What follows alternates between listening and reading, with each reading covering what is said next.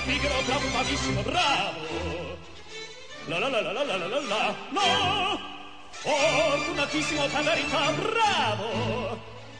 La la la la la la la la la, la, fortunatissimo per verità, fortunatissimo per verità, la la la la la la la la la la la la la. Hello everybody and welcome back to Let's Speak Italian. My name's Mike and this is your Wednesday lesson, lesson number 8. Now remember that all of the material that we go over in these lessons can be found in the show notes of this podcast. You can either read them on the website at letspeakitalian.net, or if you are listening to this on an iPod, just click on the white button in the middle of the click wheel a couple times and the show notes will appear.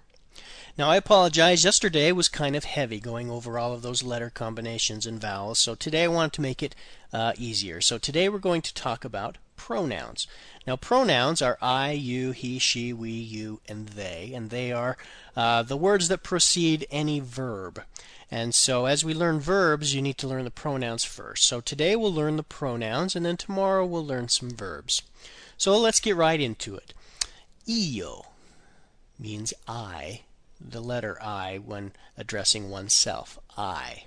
Io. Tu means you. Tu.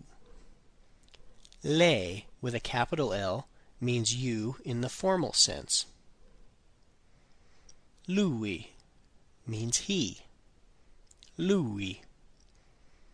Lei means she. Lei. Noi means we. Noi. Voi means you in the plural, and that's the same formal and informally. It's voi. And finally, loro. That means they. Loro. Now, io, which means I, is not like in the English where we always capitalize the letter I.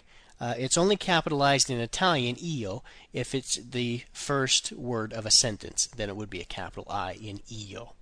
And lei, L-E-I, is formal for masculine and feminine if it is written in a capital L, to distinguish that from the lowercase lei, which means she. Now that can be very confusing. Someone is talking to you and they use the word lei.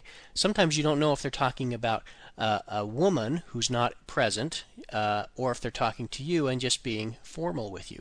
So for example, the English translation of that would be someone comes up to you and says, "How is she doing?" Now that can mean how is this other woman doing that we're talking about, or it could mean how are you doing and I'm being formal with you. How is she doing? So lei stands for she, but it also stands for you if it's formal, and then it will be capitalized. It'll be a capital L. Okay? Now that you know your pronouns, tomorrow we'll go over a couple of new verbs that will be good for you to learn. And once you know pronouns and verbs and some other words that we've learned, then you can start creating sentences, which will be great.